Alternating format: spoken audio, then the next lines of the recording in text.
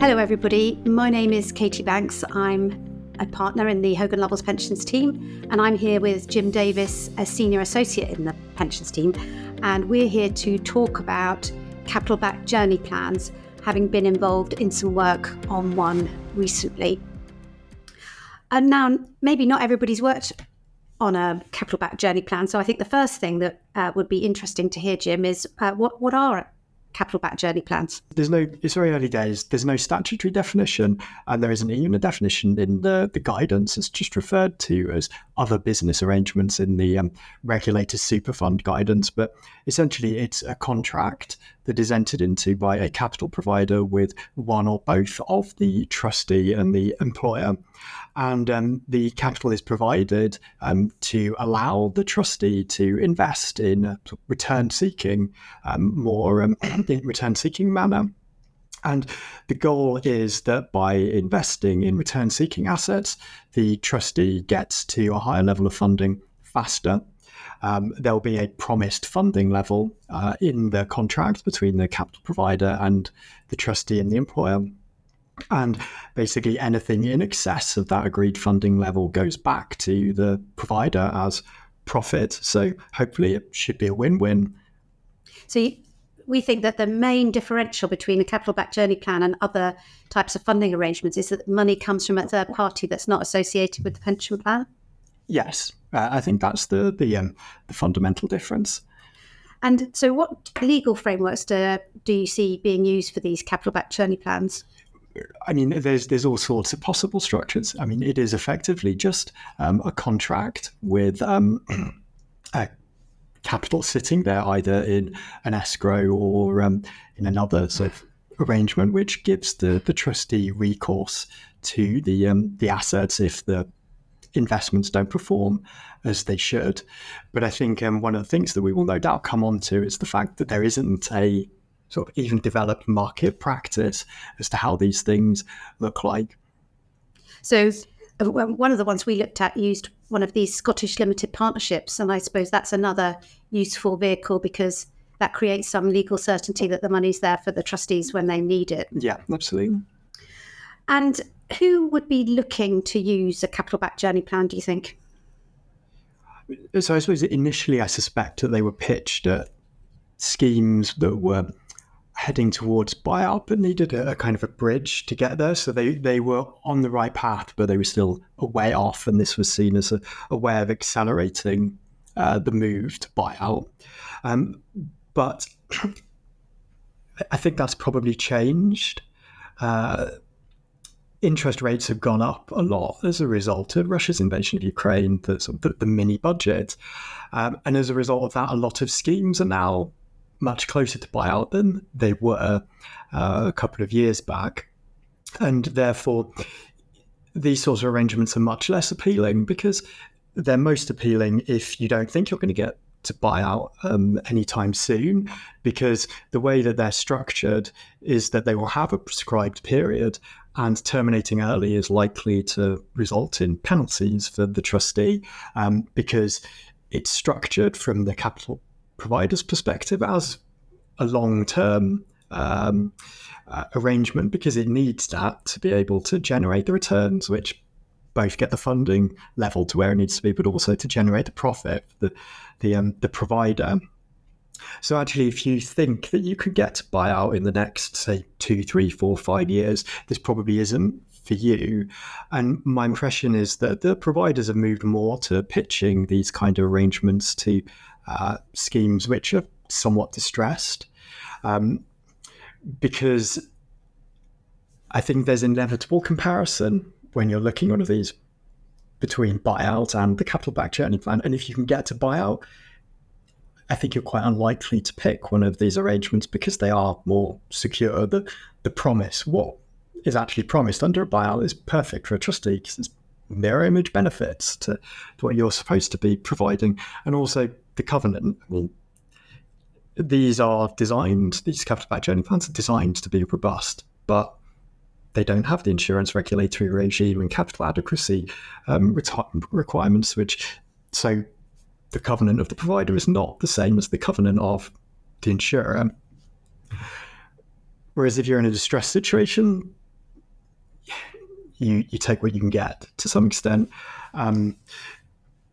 Because there are other drawbacks here with these arrangements, with them being so new, that there isn't a developed market practice. There's probably a lack of expertise as well in the industry. Most lawyers, actuaries, professional trustees aren't going to have come across them, whereas everyone's got experience of a buy-in, which means that you can look at the terms and say, that's market, that's off market.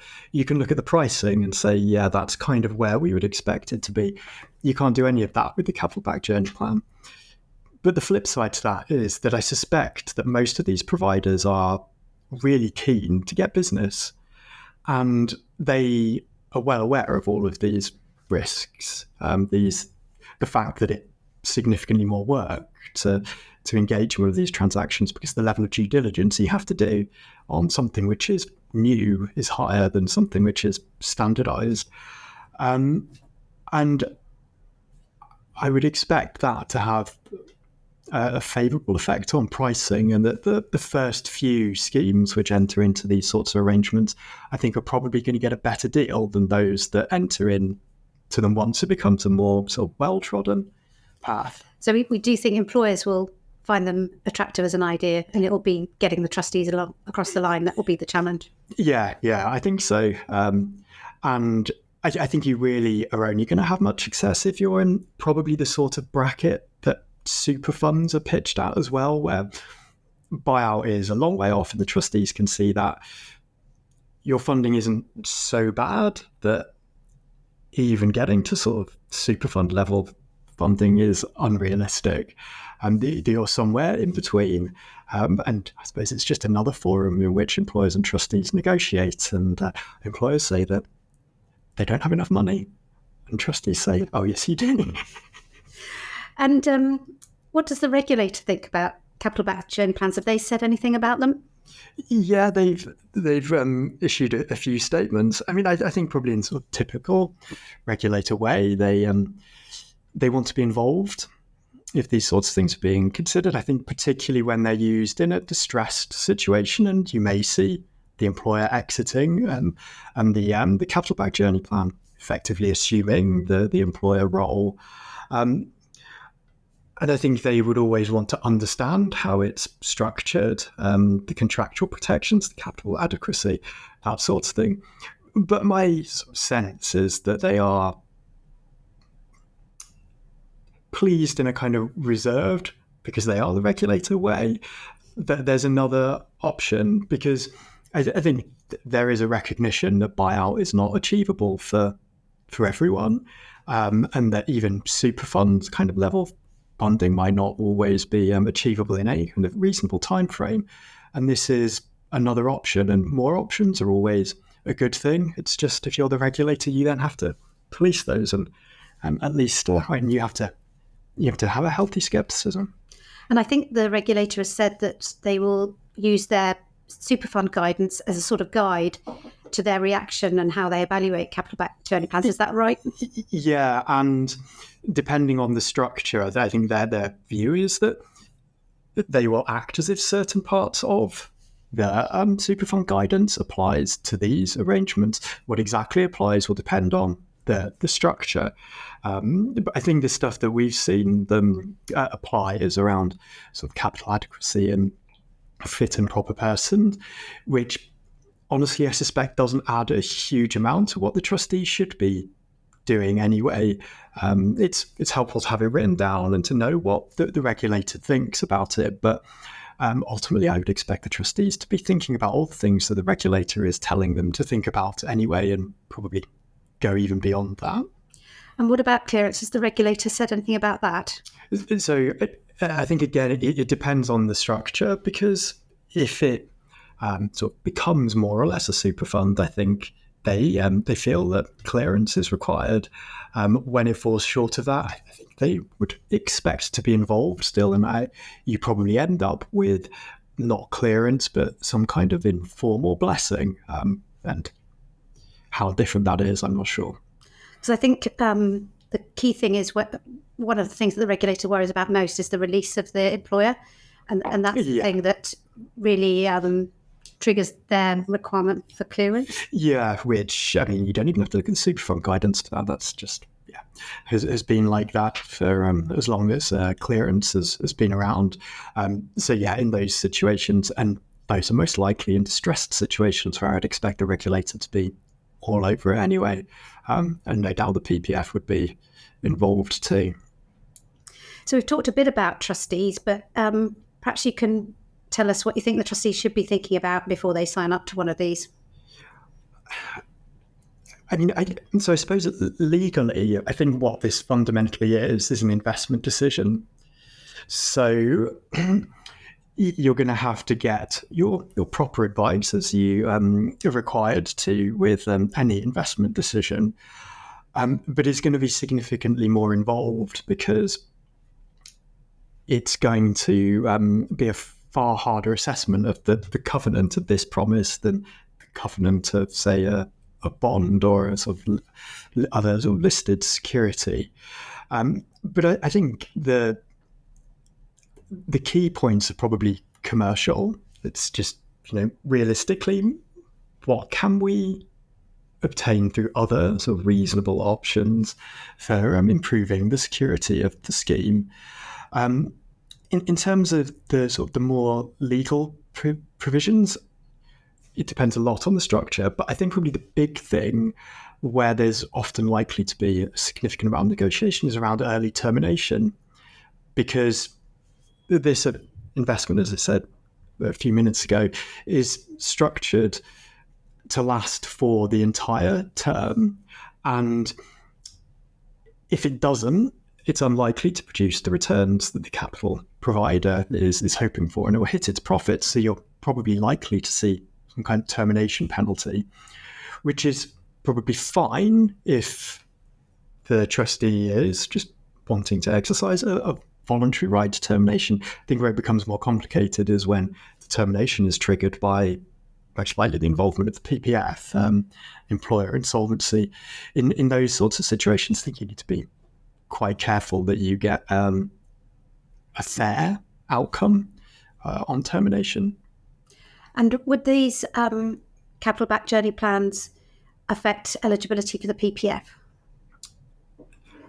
I mean, I think if they're structured in such a way that they do, it's unlikely that the trustee is going to be willing to enter into it. But I mean, I think where you see the employer exit, I think that what I would expect to become the market standard structure would be to put an SPV in place, which is linked to the provider, but probably not associated and connected for moral hazard purposes, so that you have an employer, and that if the scheme is clearly, because of its funding position, heading for the PPF, that the insolvency of that SPV can be triggered to put it into the PPF. So that's one thing that the trustees wouldn't have to worry about generally. Well, and they probably wouldn't go for it if it wasn't eligible for the PPF. No. And I'm sure that, I mean, the provider that we worked with, they were well aware of this. And I suppose, as well, it being an investment decision, I think the trustees would need covenant advice. Yeah, I mean, I think that all feeds into the investment decision. I suspect probably what you end up with is a bit of paper from one of the sort of the investment advisors, which is cast as being sort of the proper advice. But a big part of that is it's going to come from the work that's done by the covenant advisors. Because it is sort of, it's more that than the typical investment. Because the trustees have got to be persuaded that this is a better long-term solution for their plan than sticking with the employer that they have. Yeah, and I think that's absolutely true in a situation where the employer is being replaced by the capital backed journey plan, the provider. That it is, it's a direct comparison effectively between the covenant that the employer could provide and the covenant of the provider. I think it's also the case even if the employer isn't exiting, and you've still got the employer support, but the downside of the capital backed journey plan, or the risk, is that you're adopting a more risk-taking investment strategy. And if that doesn't work, you have to be confident that the covenant of the provider is going to be there to offset the losses that this strategy has resulted in. So you've got to be happy that the capital provided up front is sufficient, or if not, that any obligation on the provider to put more capital in has acceptable counterparty risk, that you believe that the provider will actually be able to provide what it needs to in that sort of situation.